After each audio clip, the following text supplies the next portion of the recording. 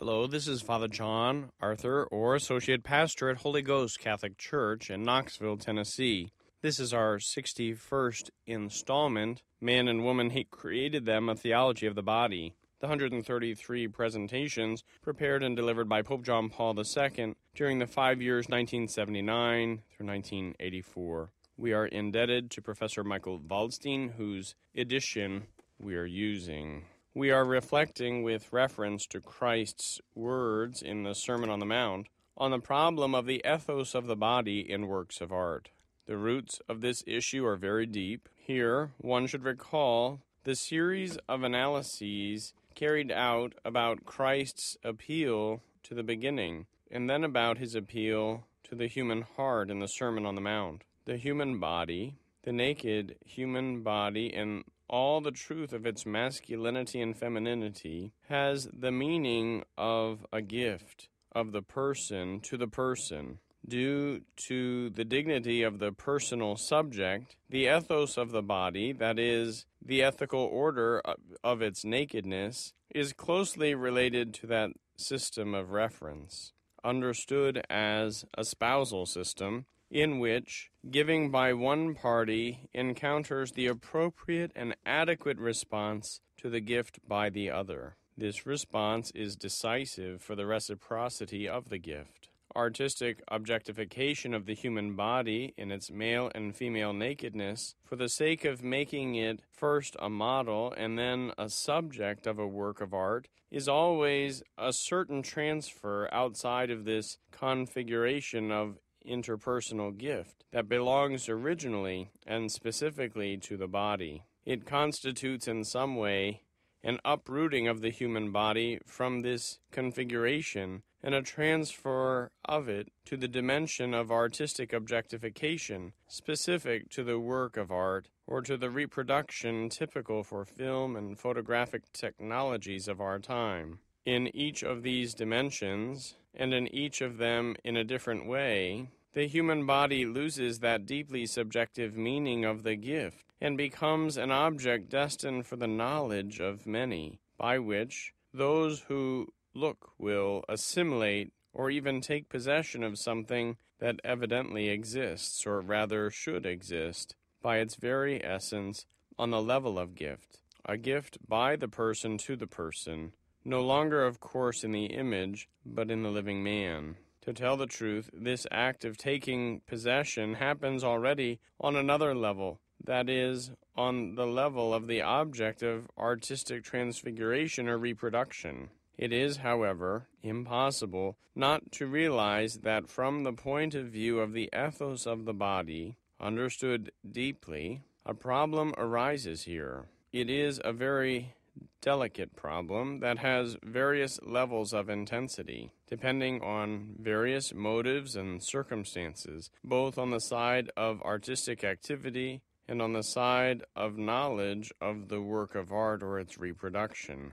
From the fact that this issue arises, it does not at all follow that the human body in its nakedness cannot become the subject of works of art, only that this issue is neither merely aesthetic nor morally indifferent. In our earlier analyses, especially those regarding Christ's appeal to the beginning, we devoted much space to the meaning of shame and tried to understand the difference between the situation and state of original innocence, in which both were naked but they did not feel shame, Genesis chapter 2, verse 25, and the later situation and state of sinfulness, in which the specific need for intimacy with regard to their bodies arose between man and woman together with shame.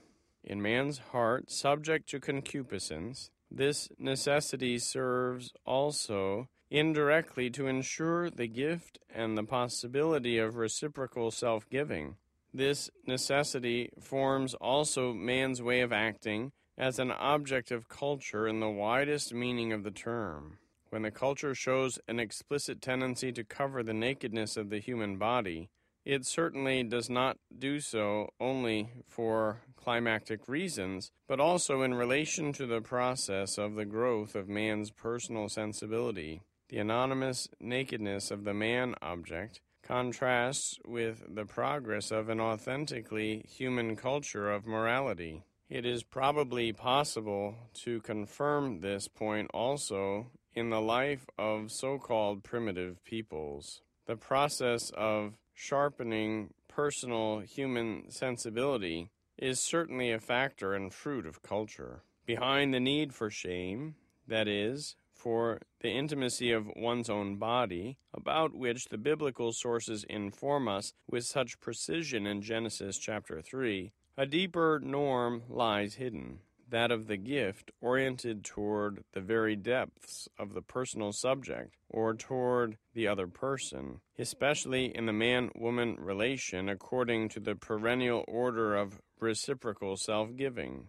Thus, in the processes of human culture understood in the broad sense, we observe even in the state of man's hereditary sinfulness a rather explicit continuity of the spousal meaning of the body in its masculinity and femininity. Original shame, known already from the first chapters of the Bible, is a permanent element of culture and morality. It belongs to the very origins of the ethos of the human body. A person of developed sensibilities crosses the limit of that shame only with difficulty and inner resistance. This is clear even in situations that otherwise justify the necessity of undressing the body. For example, in the case of medical examinations or operations.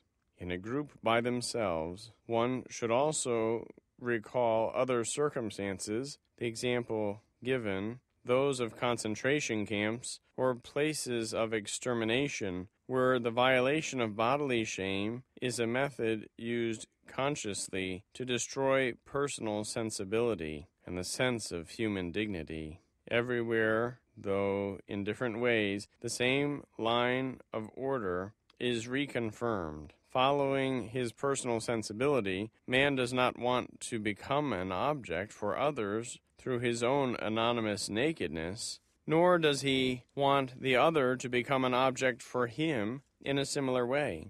It is evident that he does not want to the degree in which he lets himself be guided by the sense of the dignity of the human body. There are, in fact, various reasons that can induce, incite, and even press man to act contrary to what the dignity of the human body connected with personal sensibility demands. One cannot forget that the fundamental inner situation of historical man is the state of the threefold concupiscence. See 1 John chapter 2, verse 16. This state, and in particular the concupiscence of the flesh, makes itself felt in various ways in the inner impulses of the human heart, as well as in the whole climate of relationships between human beings and in social morality. We cannot forget this point, not even when we consider the issue of the wide sphere of art, above all when it has the character of a visual image or show. And likewise, when one is dealing with mass culture, which is so significant in our times because it is connected with the broadcasting technology of audiovisual communication. The question arises when and in what case this sphere of man's activity, from the point of view of the ethos of the body, should be accused of pornovision, just as some writing has been and is being accused of pornography. That second term is older. The one as well as the other happens when one oversteps the limit of shame or of personal sensibility with regard to what is connected with the human body, with its nakedness, when, in a work of art or by audiovisual media, one violates the body's right to intimacy in its masculinity and femininity, and in the final analysis, when one violates that deep order of the gift and of reciprocal self-giving, which is inscribed in femininity and masculinity across the whole structure of being human. This deep inscription, or rather incision, is decisive for the spousal meaning of the human body, that is, for the fundamental call it receives. that of forming the communion of persons and of participating in it. If we now break off our consideration, which we intend to continue next Wednesday, we should note that the observance or violation of this order, which is so closely connected with man's personal sensibility, cannot be indifferent for the problem of creating a climate favorable to chastity in life and social education. And with these words, our Holy Father, Pope John Paul II, concluded his 61st Catechesis, Man and Woman He Created Them, a Theology of the Body. To better understand this catechesis, it's good for us to see just where we are situated in Pope John Paul II's Theology of the Body. The first part of the two parts of the Theology of the Body focuses our attention on the words of Christ. What did Jesus Christ say? He was not just speaking to those of his time period, to Pontius Pilate, to Nicodemus, to Lazarus, but his words are for all times and all places and all peoples. And so many of his words are recorded in sacred scripture, especially in the Holy Gospels. The first chapter of the first part of the Theology of the Body focuses our attention on the words of Christ when he appeals to the beginning. The question was asked, Moses permitted a decree of divorce. Is this okay? And the Lord Jesus reminds us that in the beginning God created them male and female. In the divine image he created them. For this reason a man leaves his father and his mother and clings to his wife, and the two become one flesh. And so we have, coming from all of that, the original holiness, the original unity, the original justice, and even the original sin with its sad consequences. Christ calls us to holiness. This is the appeal he makes to us, to all. The second chapter, in which we are in the 61st Catechesis, Christ appeals to the human heart. And so the question was asked, You have heard it said, you shall not commit adultery. I say, do not even look with the disordered desire. So the question is, how is it we look upon each other? Christ appeals to our hearts. He did not come to appeal to puppy dogs or kitty cats. They do not need salvation. They need to be saved from us. But we need to be saved from ourselves, and Christ can do that. Christ has done that, and he is doing that if we let him. But the catechesis we heard today, the 61st out of the 133, is part of the appendix to Chapter 2, the ethos of the body in art and media. And this arises because if Christ has told us not to have a disordered look upon another, not only personally, but also anonymously, in a sense, through art, through media, art of paintings, art of sculpture, art of poetry or drama, literature, photography, videography, the internet now, the radio.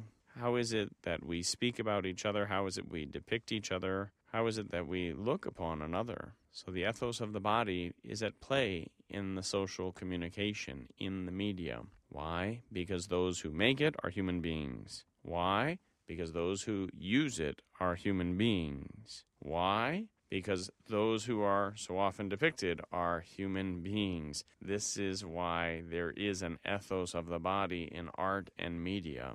These are things which our Holy Father is addressing. One point in this 61st Catechesis, which jumped out at me, was when the Holy Father said the human body, the naked human body, in all the truth of its masculinity and femininity, has the meaning of a gift of the person to the person. Some years ago, there was a James Bond movie, For Your Eyes Only, and it was partly right, because only the husband, only the wife should see the body of the other. It was partly wrong, because James Bond was not married to any of those gals. The human body, the naked human body, in all the truth of its masculinity and femininity, has the meaning of a gift of the person to the person. It was not just Pontius Pilate who denied the possibility of truth. What is truth? He asks during the Passion. But there have been skeptics throughout the ages, before Pilate and even to our own day. Well, that's true for you, says the relativists, trying to make a truth statement. Aristotle reduces those who would deny truth to basic houseplants, for a houseplant says nothing. and so therefore does not invoke any sense of truth, nor does a houseplant contest truth. So those who deny truth, according to Aristotle, would be reduced to the conversational status of a houseplant. The truth of the human body in its masculinity and femininity has the meaning of a gift. There are those, nominalists they're called, who deny that there is any meaning. But the thing is, when they deny that there's any meaning, do they mean what they say when they say there is no meaning? Again, it's the law of non-contradiction at play. And the moment they say that there is no meaning, do they mean that there is no meaning when they say there is no meaning? So they just kick the can down the road. But Pope John Paul II recognizes that there is truth, and he knows that Jesus Christ is the way, the truth, and the life. And he recognizes the meaning of creation, the meaning of humanity, male and female, created in the image of God, redeemed by Jesus Christ, true God and true man. And Christ has appealed to our hearts to be pure, to look upon each other with holiness. This 61st catechesis addresses artistic objectification of the human body in 3 different aspects. A model is made, or one is a model upon which the subsequent art object would be based. Then the subject, this is the subject upon which I will draw my lens or my paintbrush or my chisel. I'm going to depict this. And then also a reproducible work. So that's more for the mass culture aspect.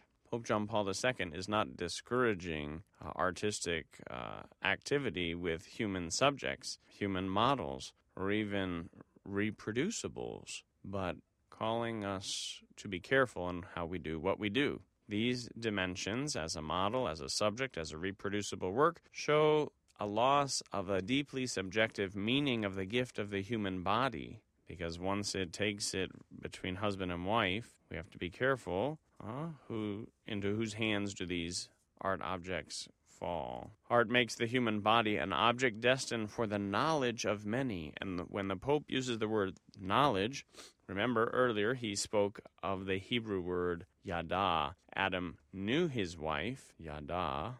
Biblical knowledge has the reference to the nuptial union. And so art makes the human body an object destined for the knowledge of many, allowing assimilation and possession to take place. And so prudence and temperance and modesty should be at play there, because for your eyes only, this should be for my wife, this should be for my husband, they say to each other. Assimilation, at least in the attentional sphere, through my eyes I have taken into myself. Through my ears I have taken into myself.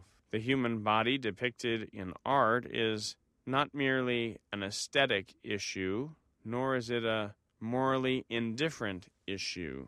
Again, because the one who is doing the depiction, the artist, is a human being. The one being depicted is a human being. And the one who will experience the art by viewing or listening or the like is another human being. And human activity engages not merely aesthetical issues, is this beautiful, is this well made or what, but it also involves ethical, moral issues. Is this good? Is this evil? And as there are those who deny that there is any truth, there are also those who would deny that there is any good or any evil. And that's the sad state of our world today. Pope John Paul II addresses concupiscence 4 times in this 61st catechesis. First he says, man's heart, subject to concupiscence, needs intimacy. No problem there. This indirectly ensures the gift of self and the possibility of reciprocal self-giving. It's not a sin to have a need for intimacy, but the trouble with our age is intimacy is limited to genital activity. While that is a part of holy marriage, no question, the consummation of the vows, to share one's deepest desires, deepest longings, deepest joys, deepest sorrows, deepest fears. This is an intimacy which puppy dogs and kitty cats, barnyard animals, do not engage in, but human beings can.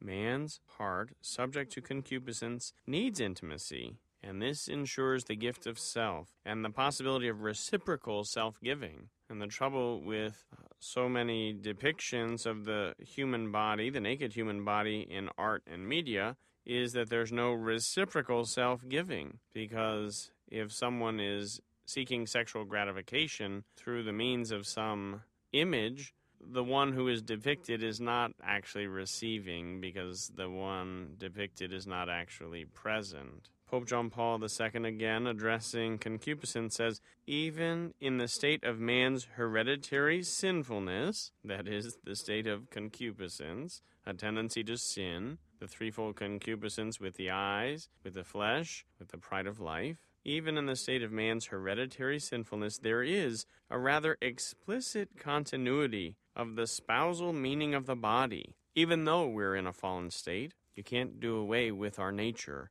And the nature shouts spousal meaning. The spousal meaning of the body in its masculinity and femininity, according to the perennial order of reciprocal self-giving, especially in the man-woman relation. Here again, the Holy Father is drawing our attention to the perennial order of the man-woman relationship, the perennial order of the spousal meaning of the body in its masculinity and its femininity. So he's not decrying homosexuality here, lesbianism here. But if you wanted to do your focus there, you could say, well, that's not the perennial order. That is against the spousal meaning of the body.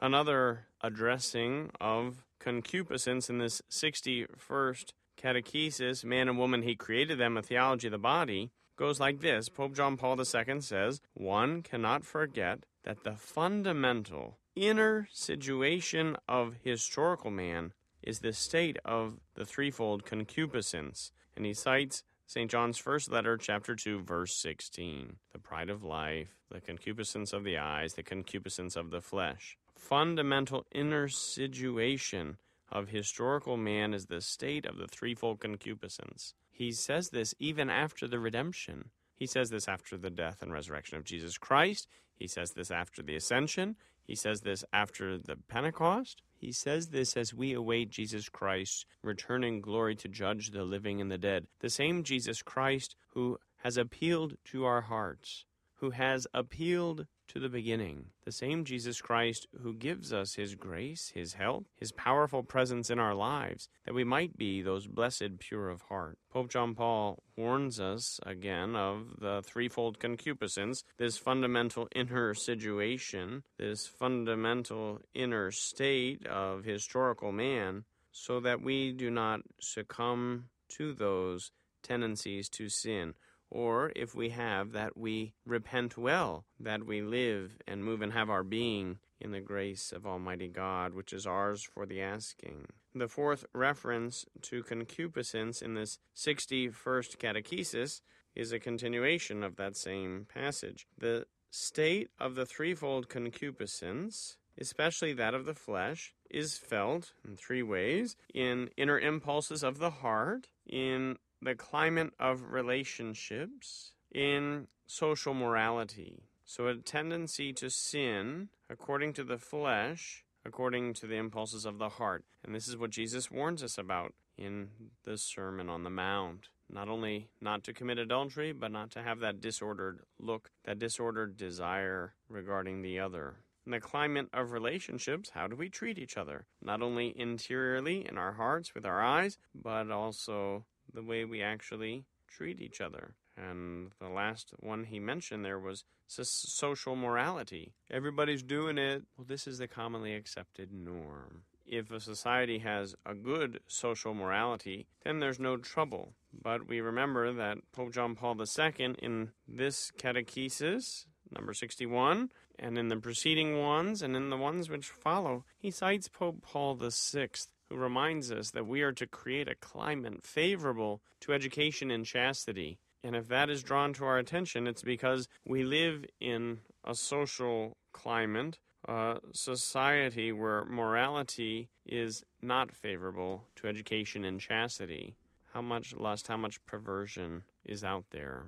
In this 61st catechesis, Man and Woman, He Created Them, A Theology of the Body, Pope John Paul II not only addresses concupiscence in those 4 passages, but also addresses original shame. And he's already treated concupiscence in earlier passages, and he's already treated original shame, but he's revisiting it here again in this appendix to chapter 2, when Christ appeals to the human heart. And even as concupiscence is a permanent condition in this world, fallen nature, tendency to sin, so too is original shame, a permanent element of culture and morality. We cannot do away with it. We can act like it's not there, but it's there. Original shame, a consequence of original sin, is a permanent element in culture and morality. Culture has the root of its word in the word cult, which is to render worship. And so, in whose image are we made? We're made in God's image. Who is it that we are to worship? God. And how is it that we are to worship God? We are to glorify Him in our bodies. And when we do that, we act morally. And when we don't act morally, it is a disordered cult, a cult of the body, a cult of pleasure, you name it. Original shame, John Paul II says, belongs to the very origins of the ethos of the body, what good we are to do with our bodies, what evil we are to avoid or repent with our bodies. And in light of this appendix, which is treating the ethos of the body in art and media, the good we should be doing in art and media is modestly creating, modestly viewing, participating in artistic endeavors in the media. This is a part of the ethos of the body. There are 4 different circumstances which Pope John Paul II raises in view of the original shame, wherein which our first parents covered themselves, first with fig leaves, and then God covered them with leather clothing. The Holy Father mentions 2 which are positive, but they're examples of the reality of original shame, keeping ourselves covered. And one was a medical examination. Even when we go to the doctor, there's a little embarrassment. Medical operations. So if we have to have a surgery, they might uncover one or another parts of our bodies. People we do not necessarily know, people to whom we're not necessarily married. And there's a little unease there, and there should be. That's part of our nature. The other 2 circumstances which Pope John Paul II mentions in this appendix are very negative. One was the concentration camps. The other were places of extermination, and sometimes exterminations happened in the concentration camps. Those 2 places, they violated bodily shame. There were conscious attempts to destroy personal sensibilities, personal dignity, personal worth. The value of the human body disregarded entirely in those places. And John Paul II knew of what he spoke, having grown up first under Nazi occupation and then under the communist realm in Poland. This perhaps is one reason why he's so adamant, so insistent upon having a true theology of the body. A theology of the body which respects the human being, the human person, in all its reality, whether face-to-face or depicted in the various forms of art, the different media. Until next time, God bless you.